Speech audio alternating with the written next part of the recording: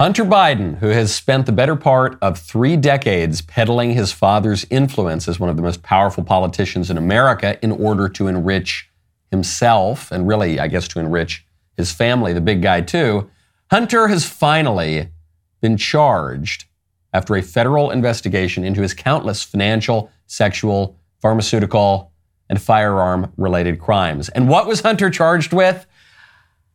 2 misdemeanor tax offenses and a gun violation. That's all. Now, even the minor charges that Hunter ultimately faced could have landed him in prison for a dozen years. But since Hunter pled guilty as part of a deal with prosecutors, he now faces probation. Probation for the tax charges and a diversion program for the firearms charge. A diversion program that he doesn't even appear to be legally eligible for. That means that latter gun charge will likely be wiped from his record. No prison, no real punishment, no nothing.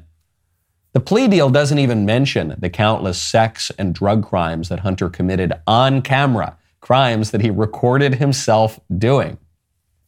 But forget about the sex and the drug stuff for just a second. The whole point of the inquiry was Hunter's massive influence peddling operation in which he traded his father's power as vice president for massive bribes worth, reportedly at a bare minimum, $10 million. With this plea deal, the actual crime of public interest is effectively swept under the rug, which means that this prosecution is not a prosecution at all. It's a cleanup operation by Joe Biden's political enforcers masquerading as law enforcement. Law enforcement that now needs to get back to its chief task of imprisoning the leader of the opposition. I'm Michael Knowles. It's The Michael Knowles Show.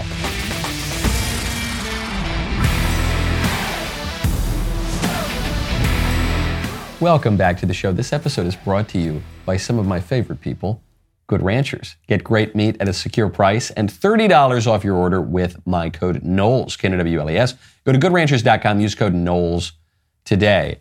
This is a great day. I'm very, very excited because an ex-Pentagon official who worked specifically on UFOs, seemed to kind of run that UFO program for a little bit, he would appear to confirm my view on ET over the view of my beloved friend and colleague, Matt Walsh. So we'll get to that. How's that for a tease? First, though, I'll tell you, I'm starting to think we might have a corrupt political order.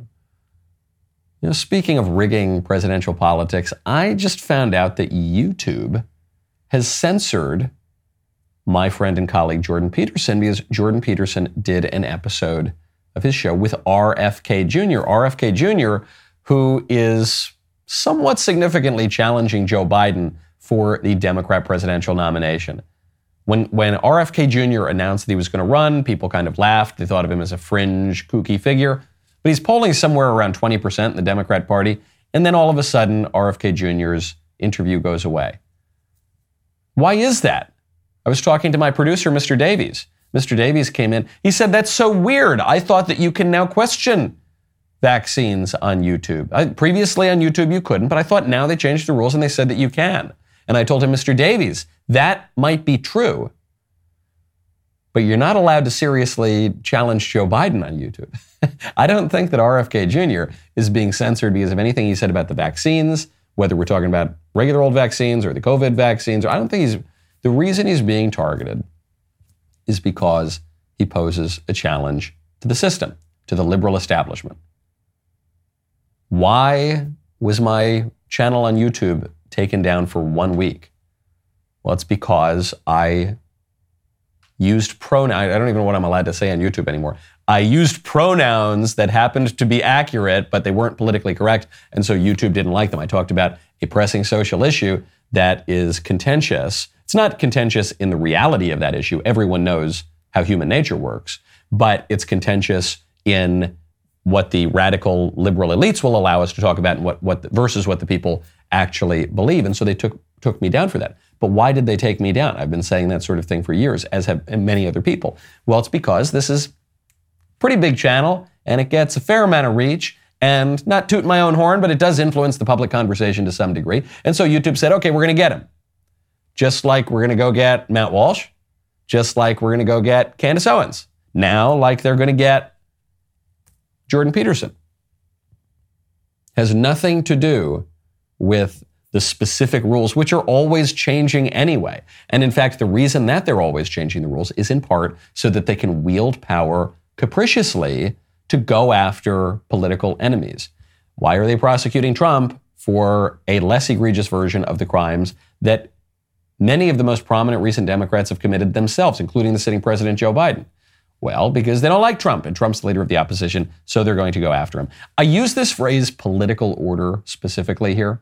I don't just say our government is corrupt or Washington, D.C. is corrupt. I say the political order because we are governed at least as much by Google and YouTube and the big tech platforms as we are by some elected officials in D.C. In fact, we're governed, I think, in many ways, far more by the big tech platforms.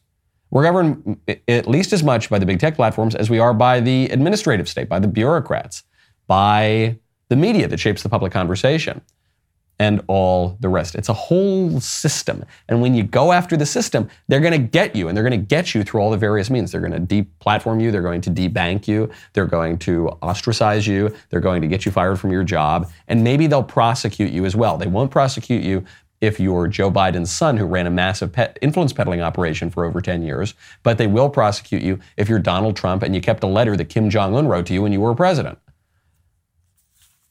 Now, speaking of presidential families, speaking of Donald Trump, there is some good news out there for many people in the MAGA base. There's some good news out there for you as well, by the way. If you want good food, you got to check out Good Ranchers. Right now, go to goodranchers.com, use promo code Knowles. As our great nation's birthday approaches, we are coming together as proud Americans and savoring the delicious taste of homegrown American-made meat. Our friends at Good Ranchers have the best quality meats you've ever tasted, and they only sell meat that was raised here in the USA. From now until Independence Day, Good Ranchers will be offering the best deals to give you freedom from the meat aisle, from ribeyes, New York strips, all-natural burgers, to the most delicious chicken you could ever want. Good Ranchers has something for everyone. Plus, right now, you will get $30 off with our code Knowles at goodranchers.com. This is the way to wow your family at the 4th of July. I am very discerning about my meat. I eat a lot of red meat, and these guys, they're just the best in the business. They've got the best quality. They've got by far the best prices. They're just great guys with a great company. It's all American meat. So what are you waiting for? Let the mouth-watering aroma of American-made meat fill the air, bringing joy, unity, and delectable flavors to your celebrations. GoodRanchers.com. Use code Knowles. Get $30 off any box. Promo code Knowles. GoodRanchers.com. GoodRanchers.com. American meat delivered. Good news out there for people who really like the Trump family, and actually good news for people who don't really like the Trump family and don't want them all that involved in a Trump administration. President Trump has come out and said that his family will have no role in the next administration. Would you want Jared and Ivanka to serve in a second administration? No, I said that's enough for the family. You know why? It's too painful for the family. My family's been through hell. I mean, Eric, my son, who's a fine boy, you know him very well. He's a fine young man, good student, good everything, comes in, we're doing beautifully. Then I decide to run for president. I mean, I don't think anybody in the world in history has ever had more subpoenas sent to him. Nobody has been through what my family has been through. Ivanka had a really successful line of clothing. I mean, making a fortune. When I did this, she closed it up. She sort of felt she had to, but she closed it up. My other boys were doing great.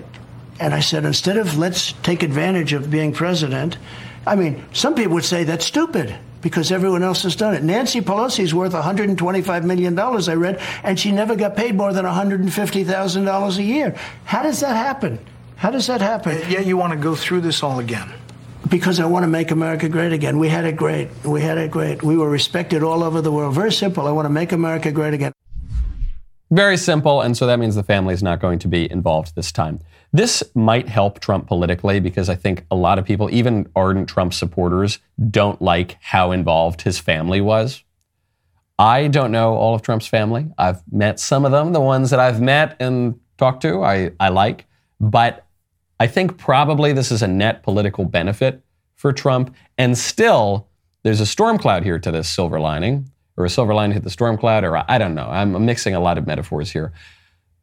The downside is that this is an admission that personnel has been a weak point for Trump. And it's the line that Bret Baier hammered him in that interview that just took place on Fox News. And it's a point that a number of Trump's opponents have hammered him in, which is, hold on, President Trump, you surround yourself with the best people, and yet you end up turning on your Secretary of State, you end up turning on your Chief of Staff, you end up turning on your press secretary, you end up turning on this person, you turn on that person. So if you got the best people around you, why do you later come to attack so many of them? And it's a good line. I think the honest answer to that line is, well, it's hard to get people to work for me because a lot of people want to suck up to the political establishment. They know if they work for me, it's going to be a black mark on their resume for the rest of their lives. And so we've had to choose from a different array of people. That's the most charitable view to the Trump administration.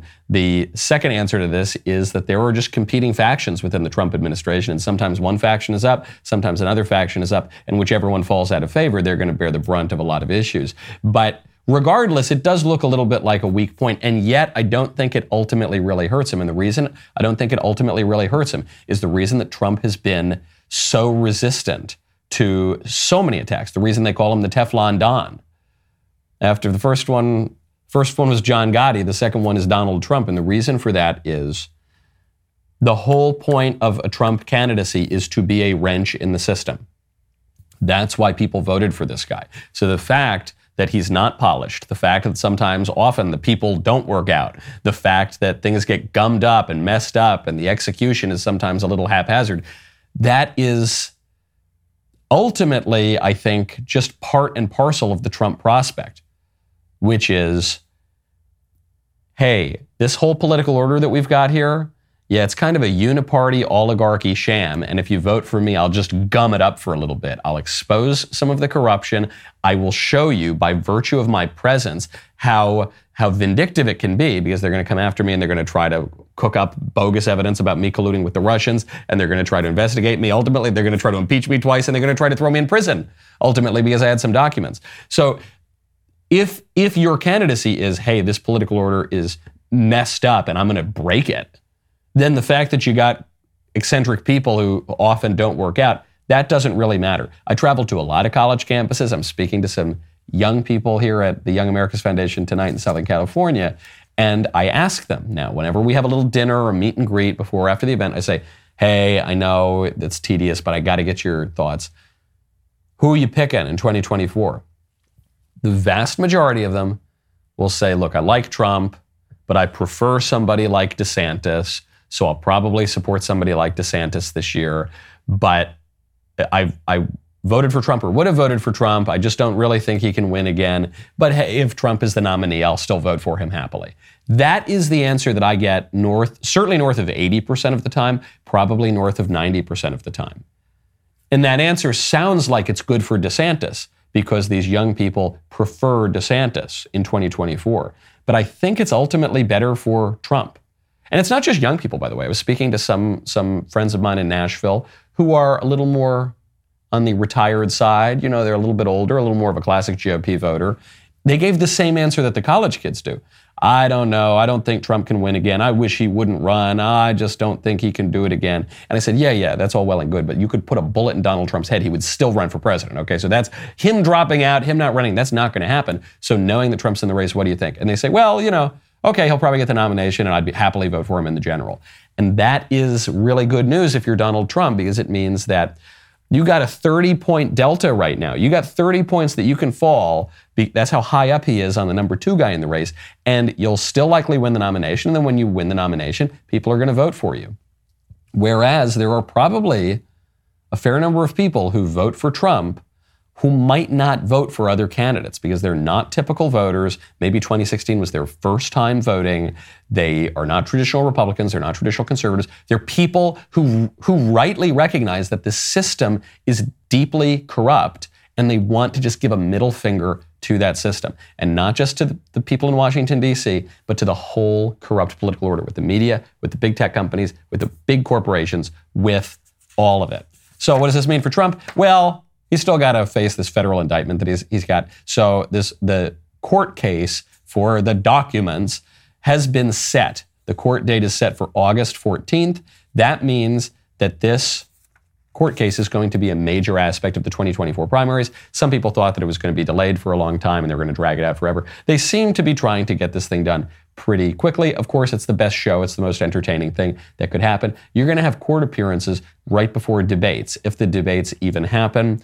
So I'm not making any predictions. You know, I try not to predict the future too much, even though I can get my crystal ball out. Sometimes it's fairly accurate. A fair bit of this primary is going to be dependent on external events beyond the campaigns of Trump or DeSantis or Chris Christie or whoever it's going to be. A lot of it's going to depend on things that we've never, ever seen before in American politics, like a former president being indicted. And so predictions are fairly useless at this point. Now, speaking of colorful rich guys getting indicted, Andrew Tate, the most Googled man in the world at one point, has finally been charged in Romania with rape, human trafficking, and forming an organized crime group to sexually exploit women. Who is Andrew Tate? Andrew Tate is a self-help guru, social media influencer guy. He's very, very talented at going viral on the internet. He has a lot of defenders, especially among young people, on the right especially. And, he's not like sitting at home reading his Edmund Burke in a bow tie. This is a guy who's very brash. He makes comments that are often very offensive. Some of them are kind of bizarre. Like he said that he would rather sleep with a like a man who looks really good than really old. He said, I want to get the line exactly right. He said, I would rather sleep with a trans woman who looks like Megan Fox than an actual woman who looks like Hulk Hogan or something to that effect. And so he's just really good at going viral. And now he's been charged with all these crimes, and a lot of people are defending him. And I think I am both much less and more inclined to defend this guy than a lot of people, because a lot of Andrew Tate's defenders don't want to admit that the guy is a pimp. And pimpin', though it ain't easy, also ain't good. This is one of the videos that would seem to incriminate Andrew Tate in some of this weird sex stuff. You cannot get a girl to work for you having So the recruitment process is the same as the PhD course. You message them on Instagram. The PhD course is my recruitment system. I don't mention webcam until after I've had sex with the girl. You continue as normal, no mention of webcam. You f*** the girl. After you f*** the girl, you do the PhD test. If she passes the PhD test and she wants to be with you, then you start mentioning things like, yeah, but you're always busy, you're always at work, you can come work for me. So you don't want a girl who's in it for money. You want a girl who's in it to be with you. So you meet a girl, you take her on dates, you f*** her, whatever, she passes the PhD test. Then you start saying things like, oh yeah, but you're always working. I have to do some traveling and you can't come. I want to bring you with me. Traveling is a great one because the thing about this business is mobile. If you can find a good Airbnb with good internet, you can run it somewhere else. So it's a good little caveat to throw in. Oh, and you're always working. Why don't you work for me so we spend more time together? So this is pretty dark stuff. He's here. This is on pickupartisttools.com, which is not in the bookmarks of my web browser. But you might say, well, maybe he's just talking a big game, except he actually did have a business where he was pimping out these girls online. And what he's saying here is so dark because he's saying, if you just offer the girl money, it's a consensual transaction, so it's not rape. But if you just offer the girl money, she's going to leave you once she makes some money. But if you seduce the girl and you deceive her into thinking that you love her and you want to seriously date her or marry her or something like that, then she's more likely to stick with you and make you more money. So that's what you've got to do. And that's really, really dark. Back in ancient Greece, seduction was treated as worse than rape. And we don't think about that now. We think of seduction as totally fine and kind of funny, but seduction is really, really bad. The argument among those old ancient Greeks was that rape violates the body, obviously very, very bad, but seduction violates also the soul. That for that reason, it takes on an even darker aspect. And so this is all really, really, really bad stuff, and I'm not inclined to defend anybody who says this stuff, and much, much less does this stuff as as some kind of conservative hero or something like that. The very fact that the guy was in Romania raises a lot of questions, because Romania is kind of a dodgy place. So you got to ask, like, well, why would someone willingly go to Romania? Okay, now all of that said, does everyone really think that this indictment's, this arrest and later indictment, I guess, is on the up and up? I don't think so. They're clearly going after this guy's money. The charges clearly seem trumped up. And then if you want to go after this guy for pimping women, which I think is perfectly fine in principle, I got to ask, why aren't you going after Feras Antoun? Feras Antoun is one of the founders and former CEO of MindGeek, which is the biggest porn company in the world. Why aren't you going after that? That guy's doing the same thing at a much larger scale than Andrew Tate is. Why aren't you going after Scott Montgomer? He's the current guy running MindGeek. Why don't you go after, what is her name? Amrapali Khan, who's the CEO of OnlyFans. All of these people are pimping out women at a much larger scale than Andrew Tate ever has. Why aren't those guys getting arrested? Why aren't those guys having their money stolen? Why aren't those guys being held for months without charges? You don't need to defend Andrew Tate or his view of the world. And maybe he's turned it around. I think I read somewhere that he converted to Islam, which is another conversation that we could have, I guess. So you don't need to really defend Andrew Tate to point out a fact that we have observed increasingly in the United States, which is that the law is not being applied fairly here. It's not being applied evenly. It's just being applied to attack people who in any way criticize the regime. You could be Bobby freaking Kennedy. You could be a Kennedy, Democrat royalty. But if you can remain a committed liberal, but if you question the regime on certain instruments of its power, and maybe you go up against the guy who's at least ostensibly running the regime, they're going to go after you. They're going to censor you. You can pimp out women, which is now a fetid hobby and industry among the liberal establishment. But if you do so and then use your platform to criticize that same establishment, they're going to take all your money. They're going to arrest you. They're going to throw you in prison. Why are we going after these relatively low-level guys? I mean, Andrew Tate is prominent enough. Why are we going after guys who've committed crimes in a relatively modest way when we let the guys who commit those very same crimes in a much more egregious way, whether we're talking about classified documents, Hillary Clinton, Joe Biden, much more egregious than whatever Trump did, Bill Clinton for that matter? Why are we letting the people who commit the real serious massive crimes off the hook? Because it's a political prosecution. Now, when you want to do a little bit more for yourself, like buy a car, you got to go check out CarZing. Right now, go to carzing.com/Knowles. Buying a new car, it can be a stressful experience for everyone. That's especially true if you're a first-time buyer, if you've got no credit. Before you walk into that dealership, before you spend the entire day with the crowds and the stress and the potential to not even find the right car, you got to check out CarZing. CarZing is completely changing the way you buy a car online by partnering with credit agencies, lenders, and over 25,000 dealers nationwide. CarZing provides you with everything you need before stepping foot into a dealership. Once you find the right car at your ideal budget, all you got to do is bring your saved deal voucher with you to the dealership to finalize your next ride. It is super simple. Even if you're not in the market for a new car, you should check out CarZing anyway. CarZing's online window shopping experience goes beyond mere images. You can dive deep into each vehicle's specs, features, and performance capabilities. Zoom in on craftsmanship of the interior. You marvel at the cutting-edge technology. Admire the meticulous attention to detail that sets these cars apart from the rest. CarZing helps make your experience faster, cheaper, and less stressful. Go to carzing.com/Knowles. Get the best deals near you. carzing.com/Knowles. As you may know, we have been in an ongoing battle with some of the biggest social media platforms out there. Last month, Mr. Walsh was demonetized on YouTube. Then Candace and I both were suspended entirely from the platform for 7 days. Not to mention, the past 2 weeks, YouTube has struck 3 of Jordan Peterson's videos from its platform.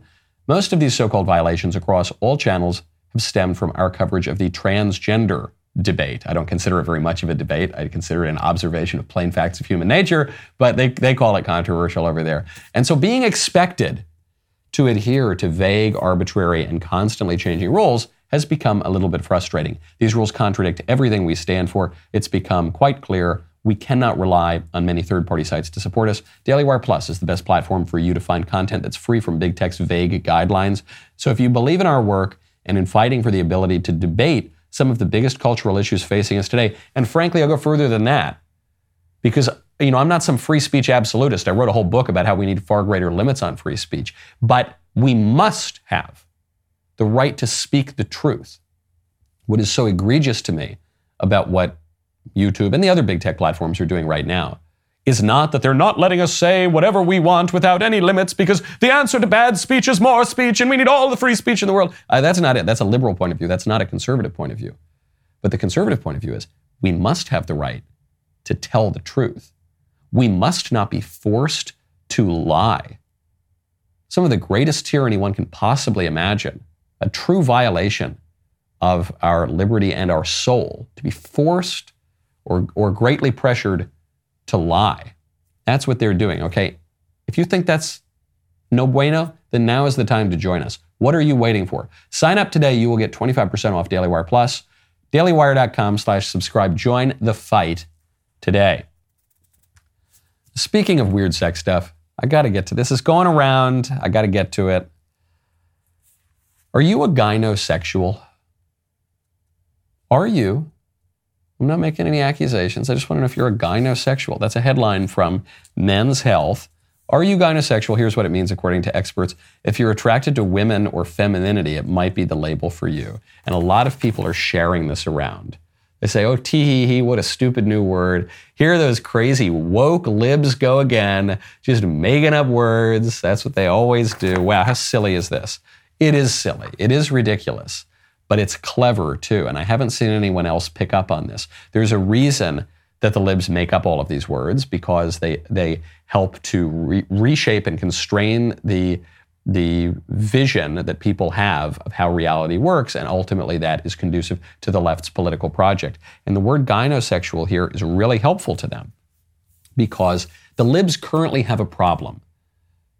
And the problem is the way that they talk about gender identity and sexual orientation and all of these fairly novel lib concepts remains subject dependent, such that I'm a man, I like women. I like one woman in particular, happens to be my wife.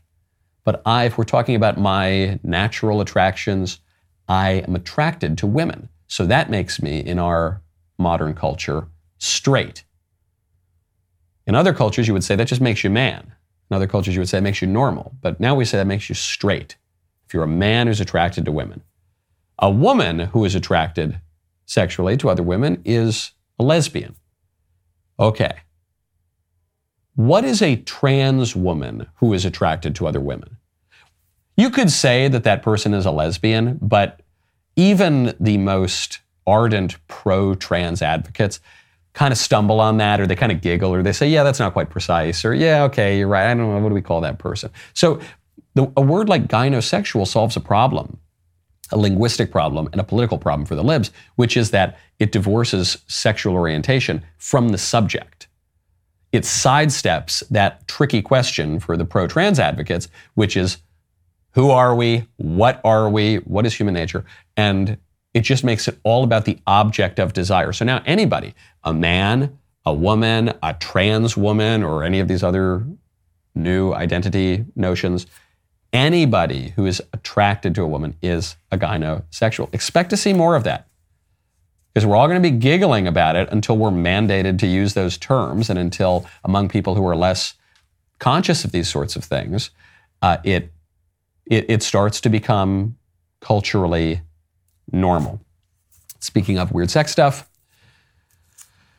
they're transing the kids. We all know that.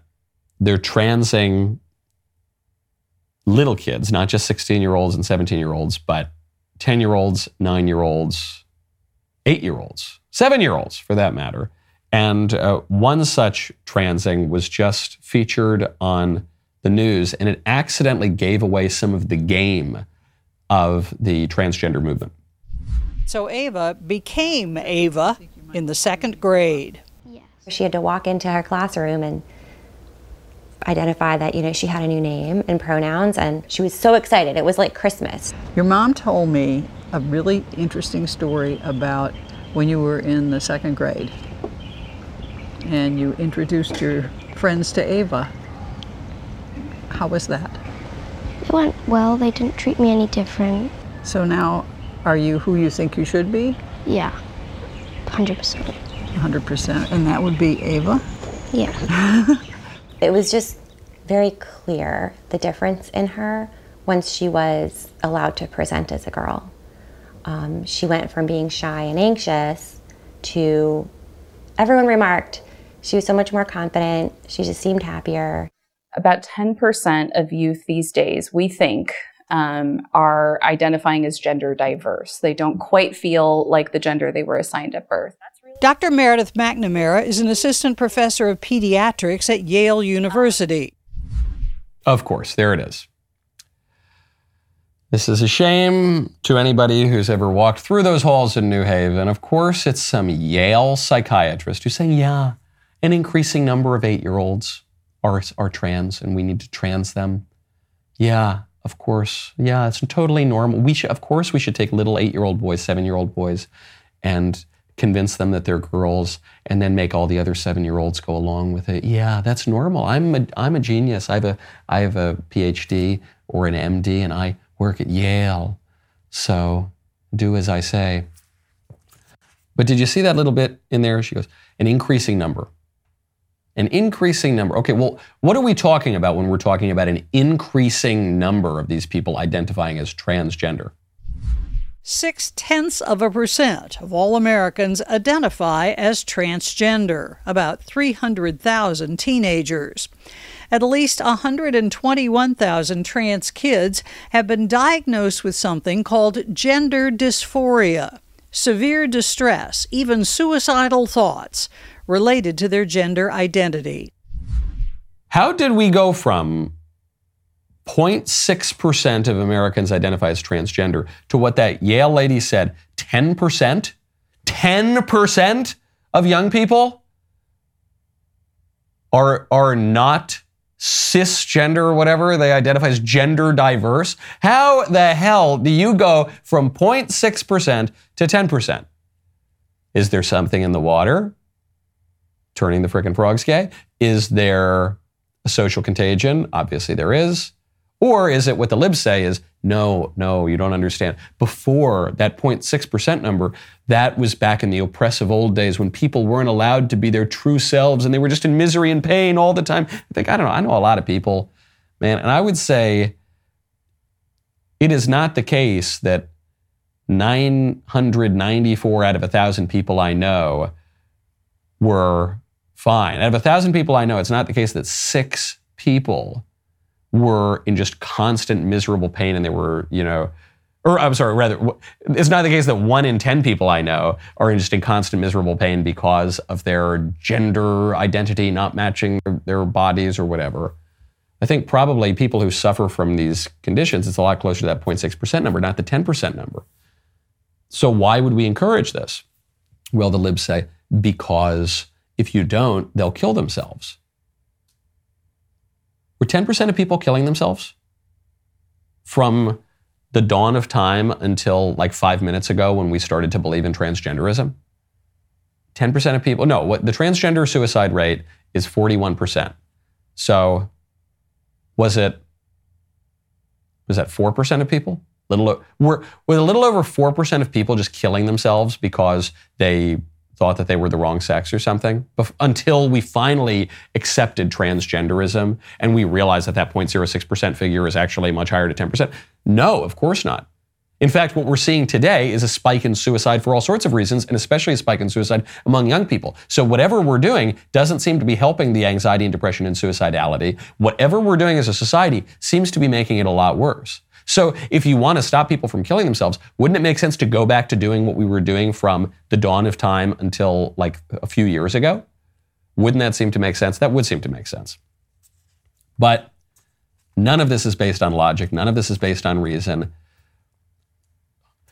None of this is based on an even application of the law. Well, Hunter Biden, he's going to get a slap on the wrist because actually if you interpret the law in this way or that way, and actually the reason that we're taking down RFK's interview with Jordan Peterson is because of this specific rule of law. They're just making it up. They're just making it up as they go along. And that's especially evident with the gender nonsense that changes truly by the hour what transgenderism is, what it means for your sex and your identity and your desires, and whether it's innate or whether it's constructed through culture, or whether you're born this way and you can't change it, or whether it can be whatever you want to be that day, and whether we're going to do it to 7-year-olds or 12-year-olds. They're just making it up. Which is why I observed at CPAC this past year that for the good of society, and especially for the good of the people who've fallen prey to this confusion, transgenderism must be eradicated from public life. Entirely, the whole preposterous ideology at every level. Because if you give any quarter to this kind of an idea, you're going to get more anxiety, depression, and suicidality. You're going to get a huge social contagion, 0.6% to 10% of people identifying in this way. You're going to get, this is, I think, the real political point of it, more power for the people who are crafting the words and controlling those institutions of politics. And it's going to change based on their whims and caprice. Now, speaking of weird things, finally we get to this story. The biggest debate at the Daily Wire is not over gender, it's not over the 2024 race, and it's not over immigration, or the biggest debate. Aliens. Aliens.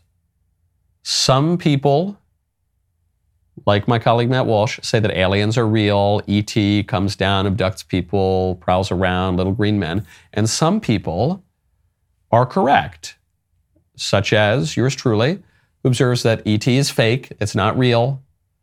We are not alone in the universe, but as far as corporeal beings go with rational souls, we are alone. And that when people see these unidentified flying objects, and when they think they encounter the little green men, they're most likely just talking to demons. And it's amazing. People make fun of me for this.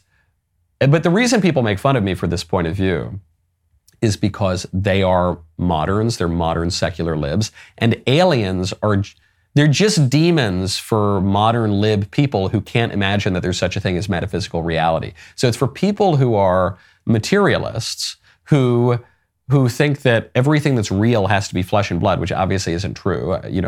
Some of the most important things in life are not material: hopes, dreams, love, mathematics. There are plenty of things that are metaphysical, the moral order.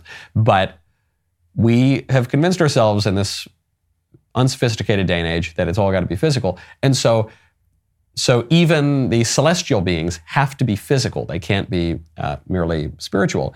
Now, there's a fella by the name of Luis Elizondo. This is reported by the New York Post, though I got to give a hat tip to Popehead here, a great Substack writer and tweeter who called my attention to this. Luis Elizondo is a former intelligence officer with the Department of Defense. He claims he was the director of AATIP, the Pentagon's UFO program from 2010 to 2017. Former Senate Majority Leader Harry Reid has defended this guy and said he actually was pretty prominent in the government working on these things. Here's what he had to say. I remember the conversation very well. This is a person I respected tremendously, very, very senior person. He's told me, he said, "Lou, I want you to stop doing this." I said, "Okay, sir, I certainly can, but may I ask why?" And he says, "Well, we already know what it is." Now, at that moment, I honestly thought maybe it was our own technology. I was running up against some super uber secret sap, and they were telling me to stop. And I said, "Okay, sir, so it's ours?" And he said, "No, that's not what I'm saying." And he said, he asked me point blank, "Have you read your Bible lately?" And I wasn't quite sure where he was going with that. And I said, "Well, sir, I think I know what it says. Where are you going with this?" And he said, "Well, then you would know that these things are demonic and we should not be pursuing them." Yeah. And he wasn't kidding. That's exactly how he felt. So this is a Pentagon. This is a Department of Defense official saying, "Stop looking at UFOs because they're demonic." Correct. Correct. Not only is this senior, apparently respectable Pentagon official who is so admirable that one of the guys who was running the UFO office there really looked up to this guy, but it's correct in that that's obviously what these things are. Now, when you want to fight off terrestrial things, like, unlit cigars and, little vermin and charcoal, you've got to go check out Grill Blazer. Right now, go to grillblazer.com/Knowles. Grill Blazer's grill guns are designed to do everything From expertly searing your meats to lighting charcoal grills, wood stoves, outdoor fireplaces, and just about anything you can think of that you would need high-power fire to use for your problem. This would also include cigars, as I have shown once or twice, though that is not recommended at home. Grill Blazers offers 2 types of grill guns. The Grill Gun Basic is a high-power propane torch designed to light charcoal and wood grills and smokers, burns up to 3,600 degrees. Its 30-inch flame is for anything you need a big bad torch to do, and I mean anything. The Sous Vide gun has a shorter barrel, perfect for professional culinary kitchen uses, from gently caramelizing brulee or other sugars and fruits to rapidly searing steaks outside on the grill. Using the grill gun may result in extreme grill envy from your neighbors, so user caution is advised. Get your grill gun from Grill Blazers today and let the grilling adventures begin. Visit grillblazer.com/Knowles and use promo code Knowles for 15% off your order. That is grillblazer.com/Knowles, promo code Knowles for 15% off your order. My favorite comment yesterday is from TheoJ615, who says, we should let Juneteenth and Pride Month fight it out. So true. It's like the Iran-Iraq war. You just hope they both lose. You heard it from the horse's mouth. The aliens are demonic. Now, what's interesting is this guy in this interview from a couple of years ago that not a lot of people seem to have found. This guy seems to disagree with the respected, more senior Pentagon official who said this stuff's demonic, we shouldn't be looking into it. And this guy says, no, we've got to look into it. We've got to go get all the data. We've got to probe this stuff. We got to find out what's really going on. And my question is, why? Why do we have to do that? Curiosity is not a virtue. Why should we do that? There is more in heaven and earth, Horatio, than is dreamt of in our philosophy, and certainly the desiccated modern philosophy that ignores metaphysical things. But why? Why are we going to do this? If there were, which there is not, a super race of extremely intelligent ET that are coming and they can mess with us and they can probe us and they can cross the galaxy and they can go faster than the speed of lightning and do all this crazy stuff. Their technology is so much more advanced than ours is. Then we're not going to beat them. You know, that'd be like a squirrel trying to beat an army of human beings. I mean, if we're that much stupider than these things, then we're obviously not going to beat them. If they're demons, then we should want nothing to do with them. C.S. Lewis had a good bit on demons, which is, he said, the right attitude toward demons is that you should know that they exist, because there is spiritual reality. We are body and soul. We're hylomorphic composite beings with a rational soul. That's why we have an appetite and we have to eat food and drink water to sustain ourselves. Man does not live by bread alone, and we can use our abstract reason and moral judgment to think of things like justice or art or culture or opera. Or, I don't know, right? We can do both those things. Certain beings are purely physical. They don't have a rational soul, like a rock. Even the animals, they don't have abstract reason. We don't put them on trial. We don't put a dog on trial when he bites you. Okay, that's why. And then on the other side of things, there are beings that are purely physical. Ideas are physical, and angels and demons are physical too. And everyone has known this for all of history until modern Western liberal secular people, and like 100 years ago. So if they are demons, then C.S. Lewis points out the right attitude is know that they exist, be on guard. You know, they're trying to prey on souls, tear you down to hell and give you a bad eternity. And so we should know that, but we shouldn't be too curious about them. So it's kind of like bugs. I don't know, when you've got bugs in your house, you've got to be aware of that and take care of the problem and like keep them from coming in and kill the ones that are there. But you don't want to spend a lot of time with them. You know, you don't want to spend your whole day thinking about the bugs, being around the bugs. You just want to get rid of them, okay? And that's how I feel about aliens who are really demons, as the Pentagon even admits. Okay. Speaking of aliens, another kind of alien that we're trying to keep out. We've got a lot of people crossing that border illegally, and there's a new candidate in the presidential race. This would be Francis Suarez, who is the mayor of Miami, and he's running, I think, to go after Ron DeSantis, and because everyone else is throwing their hat in the race. Francis Suarez, I said, he doesn't seem like the most conservative candidate. He wore a big rainbow flag sash. He seems like kind of a lib. And now that would appear to be confirmed. He was doing an interview on Fox and was asked about his thoughts on building a border wall. And here is his non-answer. Would you build a wall? And if you do stop illegal immigration, would you allow the ones already here to work? The border is an enormous issue. We have 80 to 90,000 Americans dying every single year from fentanyl that's coming through our border, that's being pumped into our country from China. That's the equivalent of a 747 crashing every single day. And we're not treating it as the crisis that it is. We have 6 to 7 million illegal people that have arrived in our country since President Biden became the president. Through policies that are creating chaos at the border. By the way, that's an issue that even Democrat mayors are complaining about. Will you build a wall and put the ones who are here already, put them to work? Will you do those two things? I will dedicate whatever the resources that are necessary, also discussing it with the law enforcement partners that are on the ground to make sure that our border is secure. Whatever that is, I will do it. You know, whatever it is, but I just don't make me say I want to build a wall. Listen, I'll do whatever. We're going to be serious about this. Okay, that's not a serious candidate. Good on Varney there for going after Suarez and trying to get him on the record. Will you build a wall or not? He doesn't want to say.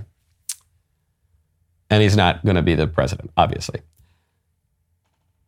As the GOP becomes less libertarian and more socially conservative, you can expect a stronger push to restrict immigration, all immigration. Illegal immigration, obviously, but legal immigration too. That is happening.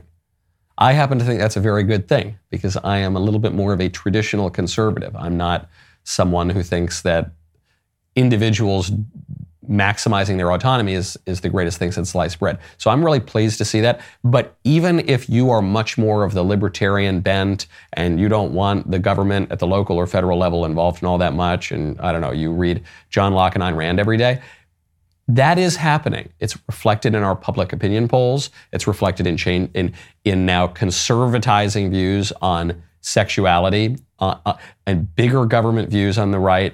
Bigger government, a more robust government, I guess you'd say, or more active government, or government that can still be very limited, but robust and efficient and effective within its proper spheres, which is the sort of thing, actually, that the Founding Fathers talked about. That is on the rise in education, on immigration, in foreign policy, a greater role for the American people in crafting foreign policy. That's happening now. I think that is a really wonderful thing. But if you're running for president, if you're Francis Suarez, you're trying to ride a line between a past that is gone. Right now, what is defining conservative politics, not just in America, but around the world, is a rise in populism, is a rise in wielding some power, and it's a rise in this idea from people who feel that their power has gone away from them.